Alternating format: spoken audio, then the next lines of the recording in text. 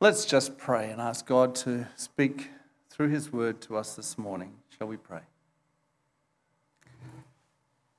Father God, we thank you that you are the living, eternal, almighty God. And as we come to this section of the prayer that Jesus taught as a pattern for us, his people, and your family to pray to him and to you, we pray, Lord, that you will speak to us, that you'll open our hearts and minds to the truth contained within these words, that we'll apply them to our lives and to our prayer life, and that you will be blessed and honoured and glorified through our time together. In Jesus' name we pray. Amen. The disciples' prayer, as we started last week and saw the first 4 words, Our Father in heaven, tell us a lot about approaching our God and Father in prayer. Today we're looking at devotion in prayer. If you like, last week was delight in prayer, delighting in the fact that he is our Father and we are his children and he is in heaven. Now we are looking at devotion in prayer, and then the last section of the prayer, which we'll deal with next week, is our dependence in prayer. So our delight in prayer, our devotion and our dependence. So today is our devotion in prayer. The first 3 petitions in this prayer, which we're looking at today, they are God's desires that we're to pray, and like what God looks for in our prayer. And then we come to the second section next week, which is our needs. It's interesting that in those 3 petitions today and next week, another 3 petitions, they all have a focus on the Father, the Son, and the Holy Spirit, the Trinity in both those groups of petitions. So today we look at hallowed be your name. That's for the Father. Thy kingdom come, which is to do with the Son, the King, who sets up the kingdom of God. And then your will be done on earth as it is in heaven. Got it right. That is the work of the Holy Spirit today. And so we have the Father, Son, and Holy Spirit. And then next week we'll see that give us this day our daily bread. The Father knows what we need before we ask him, Jesus had just previously said. And he is the one that provides our needs. And then forgive us our sins as we forgive those who sin against us. That's the work of Jesus, the Son of God. And then the Holy Spirit in lead us not into temptation, but deliver us from the evil one. The work of the Holy Spirit in victory in the Christian life. And so you see the Trinity in both areas. Very interesting, isn't it? Anyway, let's move into this message today about the devotion that we are to bring in our prayer life to God. What I find, I think you'll find it's true too, if you really think and are honest about it, that when we come to God in prayer, we so often say, Lord God, I have a real problem. I'm really concerned about this and that, and so-and-so's sick, and we need to pay our bills at the end of the month and not sure whether we can make it. And so we come straight to God with our petitions, don't we? So often, so easy to do. But when Jesus taught his disciples and teaches us to pray, he says, no, before you start praying for your petitions, your concerns, I want you to pray for my concerns, because they'll impact your prayer life. The rest of the prayer will be guided by the first 3 petitions.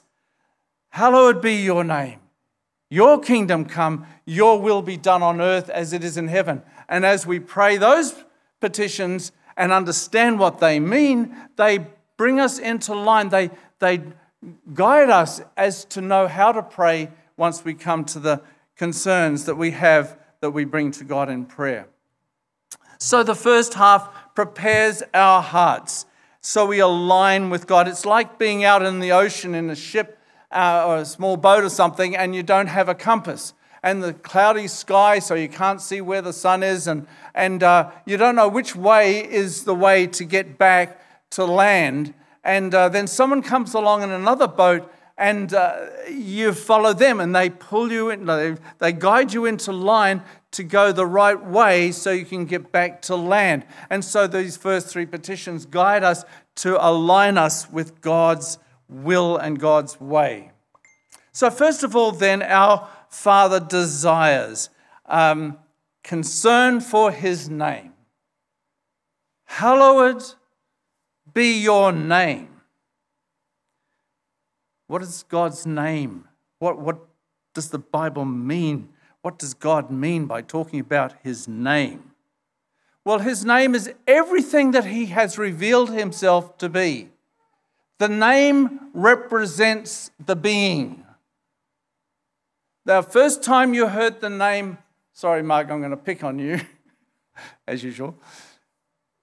First time you heard the name Marg Glasgow, it probably meant nothing to you. If it meant anything, you found out that she was the wife of the guy who was going to be considered to be pastor at the church for a period of time. And then she did a couple of readings, remember? She read the Bible for our service a couple of times. So you got a little bit more of an idea of who she is. And then one or two of you have had meals with us, and so you've gotten to know her a bit better. And now she's here, and she's shaking hands and hugging people and stuff, so you get to know her better. But, you know, if you knew her for, like me, 50-odd years, you get to really know her. So her name now, for me, represents all that I understand and know about her. But when I first met her myself, I didn't know anything about her, except that she looked beautiful. And now I found she's beautiful on the inside too. A long time ago I found that out. But you know what I'm saying? It is, the name represents the person. And so now we look at God and we say, well, all I understand about God is represented by that one word, name. And it's so important to God. It comes up again and again in Scripture. Hallowed be your name. So we're to pray, God, I pray, Father, we pray that your name will be hallowed. When was the last time you used that word outside of praying this prayer? It's an old word that's never used. What does it mean? It means cause your great and holy name to be esteemed highly, to be honored, to be reverenced, to be treasured and valued.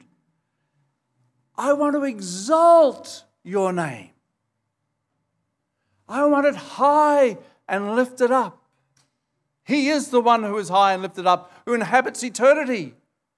His name is holy. He is God. And as I understand who he is that I'm praying to, our Father in heaven, hallowed be your name. I stand in awe of you, God. Now that will shape your prayer. Amen?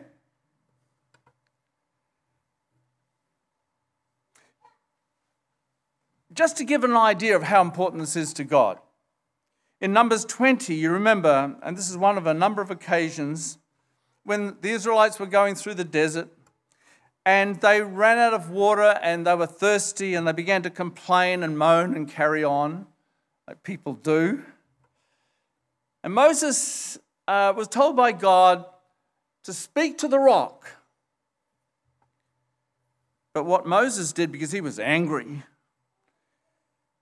he said, now hear you rebels.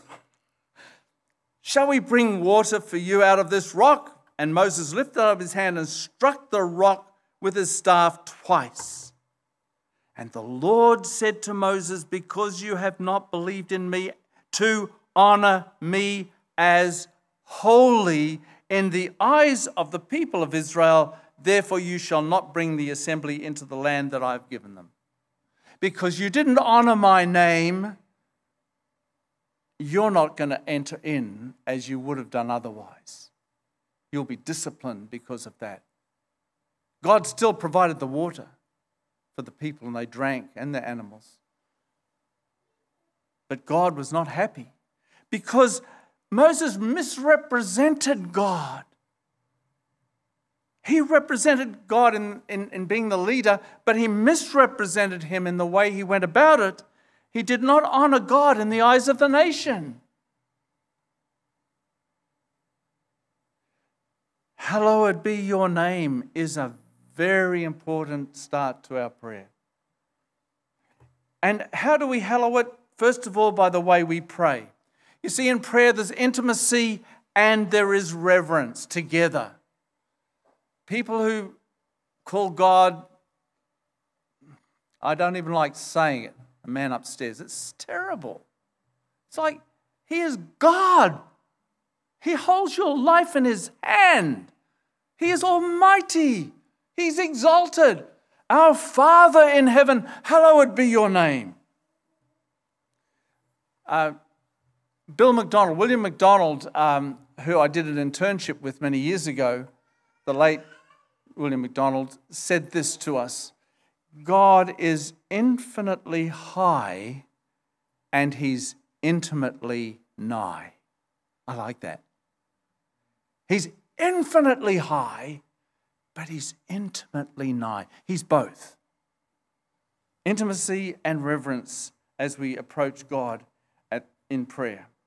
Hallowed means to treat sacred, and so we come to God in that way. So we pray like Jesus actually taught us to pray back in John 14, where we looked at that. He said, whatever you ask in my name, that will I do, that my Father may be glorified. Prayer is so that God will ultimately be glorified. And so prayer is about God, not about us. He knows what we need. Jesus had just said that prior to giving the Lord's Prayer, the disciples' prayer, as a pattern for his people. He knows what our needs are. Prayer is for God, not for us. We start with worship. When you have a prayer time at home, in your quiet time, you read the Bible and you spend time with God. It's not just reading the Bible, it's a time alone with God. Do you incorporate worship and praise into that? Or you read the Bible, see how it applies, and then go straight into prayer? It's a really good thing to bring worship and praise. And when we come to church or watch online, not just to sing the words or see that worship part of our service as being, oh yeah, that's good to do. I like singing, or I don't like singing, or I sing in tune, or I don't, is irrelevant. The heart of worship, that we come to worship. The words of the song are simply to engage our thinking and move our hearts to say, Lord, you are worthy. So we enter into his presence with praise and worship and honor and glory. But, you know, when you start this way in prayer, it actually affects the way you pray. Our Father in heaven, hallowed be your name. Really understanding that helps me to know I can trust him. In fact, it says in Psalm 9 verse 10, which I love this little verse, those who know your name, those who know what you are like, God, those who know your name will trust you, for you, Lord, will never forsake those who seek you. The more we know about God and think about God, his amazing character and glory, the more we will trust him in our prayers and say, Lord, you can handle that. I trust you with it. It's in your hands. Because he is our Father in heaven, whose name is hallowed. And not only do we hallow it by the way we pray, but we hallow it by the way we live. You see, if we pray, hallowed be your name, but in our lives, we're not living consistently with that. Like, we're really cheating in our business. We're doing things that really are not ethical and right. God is not happy with that. That we're maybe being hypocritical in our lives. Preaching one thing, doing something else. Or flippant with God. Or profane, using swear words that dishonor the name of God, or unbelief or blasphemy, using God's name to support injustice or oppression. There's all sorts of ways that we can dishonor the name of God as Christians. And so when we come to pray and we pray, "Our Father in heaven, hallowed be your name," immediately we have to stop and say, "Wow, am I hallowing his name in my life? Am I honoring and glorifying God by the way I'm reacting to that person who just annoys me?" Or do you not have people that just annoy you? I'm sure you do.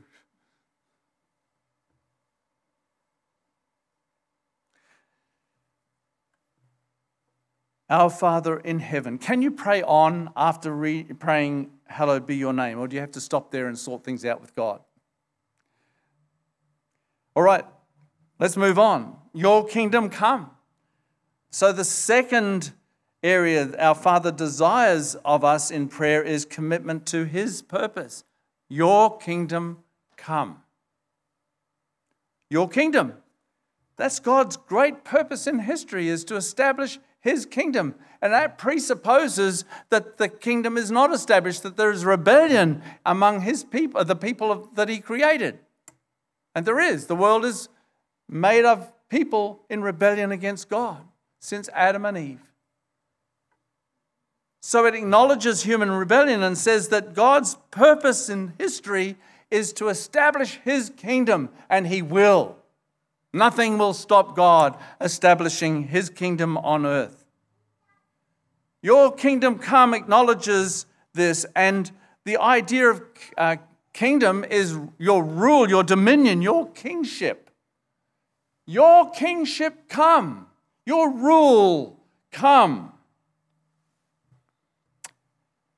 Where the king reigns, that's his kingdom. In Eastern countries back then, and some places today, where there are two kingdoms side by side, and there's no natural border like a river or a mountain range or a seashore, where two kingdoms, the east and the west of two different kingdoms exist, you don't know where the border is. There's no border security. There's no border. There's nothing. It's just desert or land or whatever. And the only way you know when you're in the other kingdom is when you go into a village and those people swear allegiance to their king who's on the east. And you go to the next village and you find that the people there, they swear allegiance to another king in a different area. And so it's who's reigning in their lives, who's reigning in our lives. Your kingdom come. So it's a present reality what we see in the Bible, and it's a future prospect. So first of all, it's a future reality. A present reality that Jesus, when he went around preaching, we read in the Gospels, he preached what? What did Matthew and Mark and Luke especially emphasize in his preaching? He preached the kingdom of heaven is at hand. That was his message. Oh, it was more than that. He got into the kingdom parables. The kingdom of God is like this and like that. It was foremost in his mind. And then he says in Luke,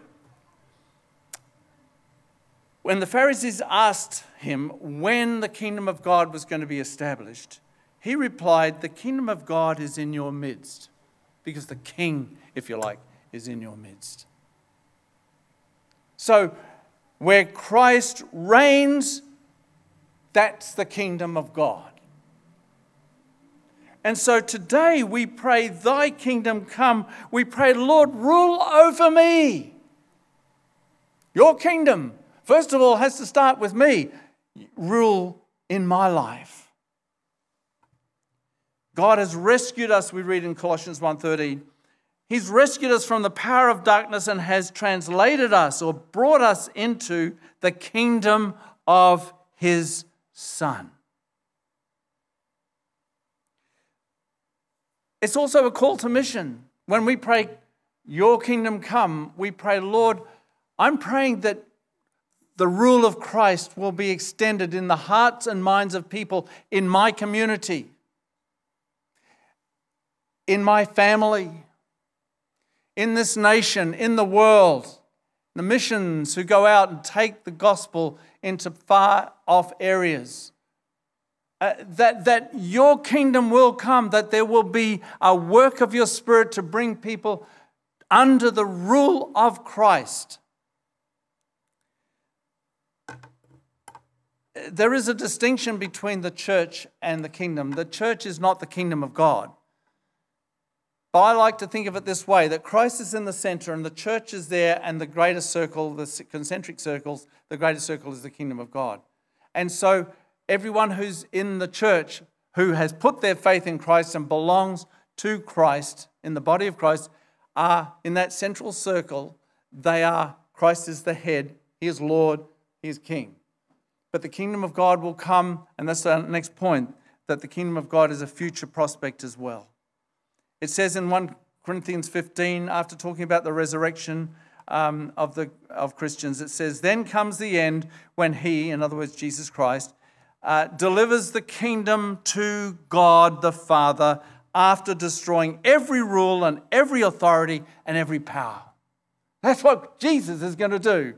He's going to destroy every authority and power, no matter how great a superpower it might be, or no matter how small. He is going to rule from Jerusalem over the whole world for 1,000 years before the end happens and the new heavens and the new earth and all that happens in the book of Revelation. But the kingdom of God is a future prospect. So as we pray, thy kingdom come, what we're praying is this: Lord, I know that it's not the kingdom now. When the kingdom comes, there will be peace and righteousness. There's no peace and righteousness now.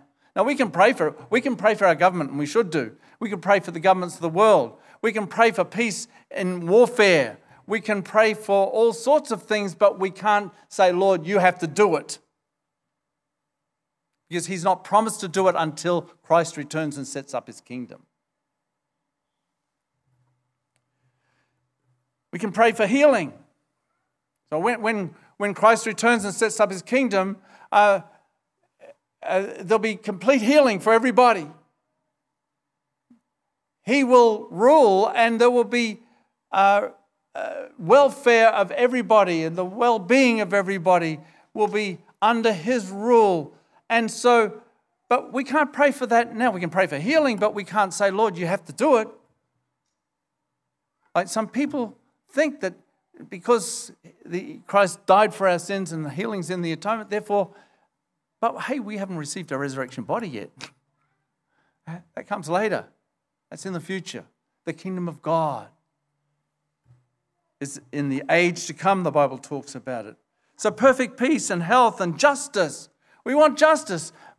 And we pray for justice, but it won't happen till Christ rules. And prosperity, and the list goes on. So praying this prayer, thy kingdom come, is praying, Lord, I recognize that in my prayer life. So as I now come to my own petitions, that governs the way I pray. I still trust in you, but I can't guarantee that we're going to have peace in our divided world, in our divided state, in a divided city. Thirdly, our Father desires not just concern for His name, not just commitment for His purpose in the kingdom of God, but conformity to His will. He says to pray, Our Father in heaven, hallowed be your name, your kingdom come, your will be done on earth as it is done in heaven. The emphasis in this prayer is on the verbs. Thy will be done in this petition. And actually, in the Greek, it is the verb comes first, and it's aorist imperative, which means it comes first. So it says, be done your will. But it is to be done immediately. It's imperative. It's to be done now. So as I pray, Lord, be done your will, and I'll do it now. It applies to my life. 98% of God's will is found in His Word. So if you want to know what God's will is, read His Word. Every time you read in your quiet time or whenever, and you see something that applies to your life that you know you need to change, that's His will. It's not just His commandments. It's His will that we should be more like Christ. That we should be showing grace and forgiveness and mercy to people. Yes, to the people that really annoy us. Or the people who stand up against what we believe, and we get upset about it. But hey, we're going to show His love, His grace, His mercy, because that's His will. We're to be humble, not ruling, but serving. That's His will. It may not be a command, but it's His will. We're to have the beauty of Christ. You won't find that in a commandment necessarily, but you will know that that's what God wants us to do. It's His will. And that would solve all the issues that Christians have with Christians, unfortunately, so sadly. Conformity to His will. And as I pray, Lord, Thy will be done by me on earth as it is in heaven. How is the will of God done in heaven? God speaks, and what happens? Immediately, things happen. The angels run and do His bidding. Completely done. It's not half-heartedly done. It's joyfully done. Lord, may your will be done by me on earth as it is done in heaven. Just like that, I'm willing to do whatever you want and willingly do it immediately and completely and joyfully, even if it's hard. Even if it means going up to that brother or sister that I know we've got a thing going that has divided us and sorting it out with them. It's hard, but I will do it joyfully. I will do it happily. I will do it completely. I'll do it now. And we can't pray anymore in the prayer unless we've prayed that Thy will be done and put the words by me in the middle, because that's really what it's saying. Jesus said, this is the way you're to pray. Your will be done on earth as it is in heaven. Then we can go on to give us this day our daily bread.